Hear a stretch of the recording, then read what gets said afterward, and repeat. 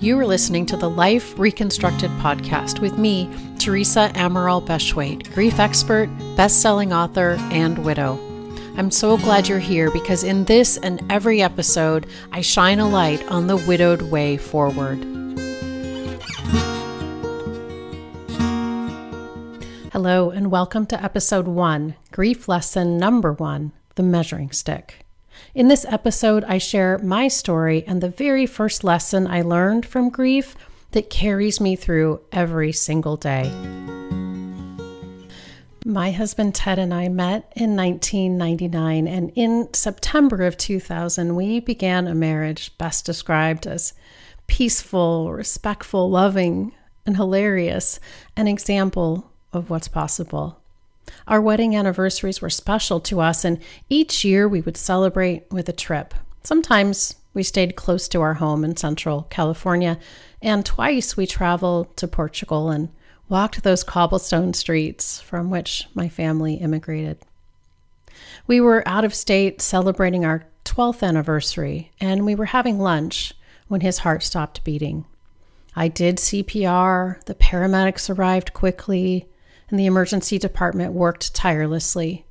But in the quiet room of that hospital, I heard the words, "He died," and my life was instantly divided into two parts, before and after.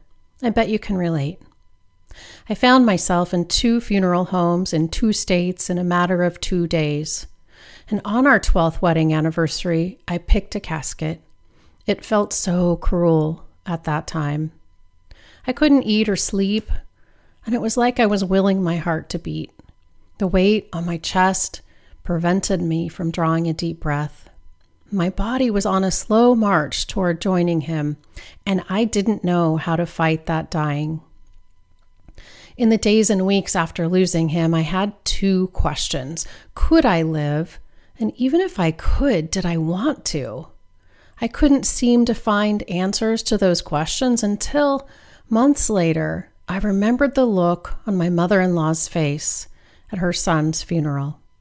And I couldn't do that to my parents. So I decided to dig my heels in and fight the dying. And I had found my first why. When I was cognitively able to go back to work, I jumped in with both feet. I remember the first day that I was able to stay focused at work for 8 straight hours. Those hours were like a vacation from my shattered life, and that day I found my drug of choice, busyness, and I was instantly hooked. My full-time job at the time required significant travel, and I was adamant about continuing to live on our 10 acres, so there was plenty to do to escape the horrific pain. I was on the run. I was exhausted physically and mentally, and the exhaustion reached the depths of my soul, and yet I couldn't face the pain. Instead, I kept choosing to stay busy. I thought if I stayed busy long enough, maybe time would heal. Years later, it became obvious that my strategy was not working. Time on its own, I learned, does not heal. I was tired to my core and tired of being tired. And I was tired of grief beating me up every time I let my guard down. My strategy of avoidance was not getting me to where I wanted to go. With a few exceptions, my journey was a solo one. I quickly realized that most people in my life, despite wonderful intentions, just didn't get it. Unless you know, you don't know. While for many people therapy is a wonderful path to healing, it didn't seem like a fit for me. I felt that unless the therapist herself was widowed, no matter how educated and experienced she was, her advice would not seem relevant to me. And grief groups also weren't a fit for me. Grief felt like a private matter. I stumbled around in the darkness for years until I started to see a light. No one ever told me that navigating great loss is nothing more than a series of decisions. I didn't know that my preconceived notions about right and wrong were holding me hostage. And I had no idea that my thoughts were 100% optional, sometimes completely untrue, and often they created unnecessary suffering. I didn't know how to feel such intense, soul-shattering pain, and I was shocked to learn that when I turned and faced it, the pain did not overwhelm me, but instead it actually loosened its grip. I had no idea that it was possible to find my way forward without leaving him behind. Everything I needed to know when I was stumbling around in the darkness can be summed up in just 2 words: coaching tools.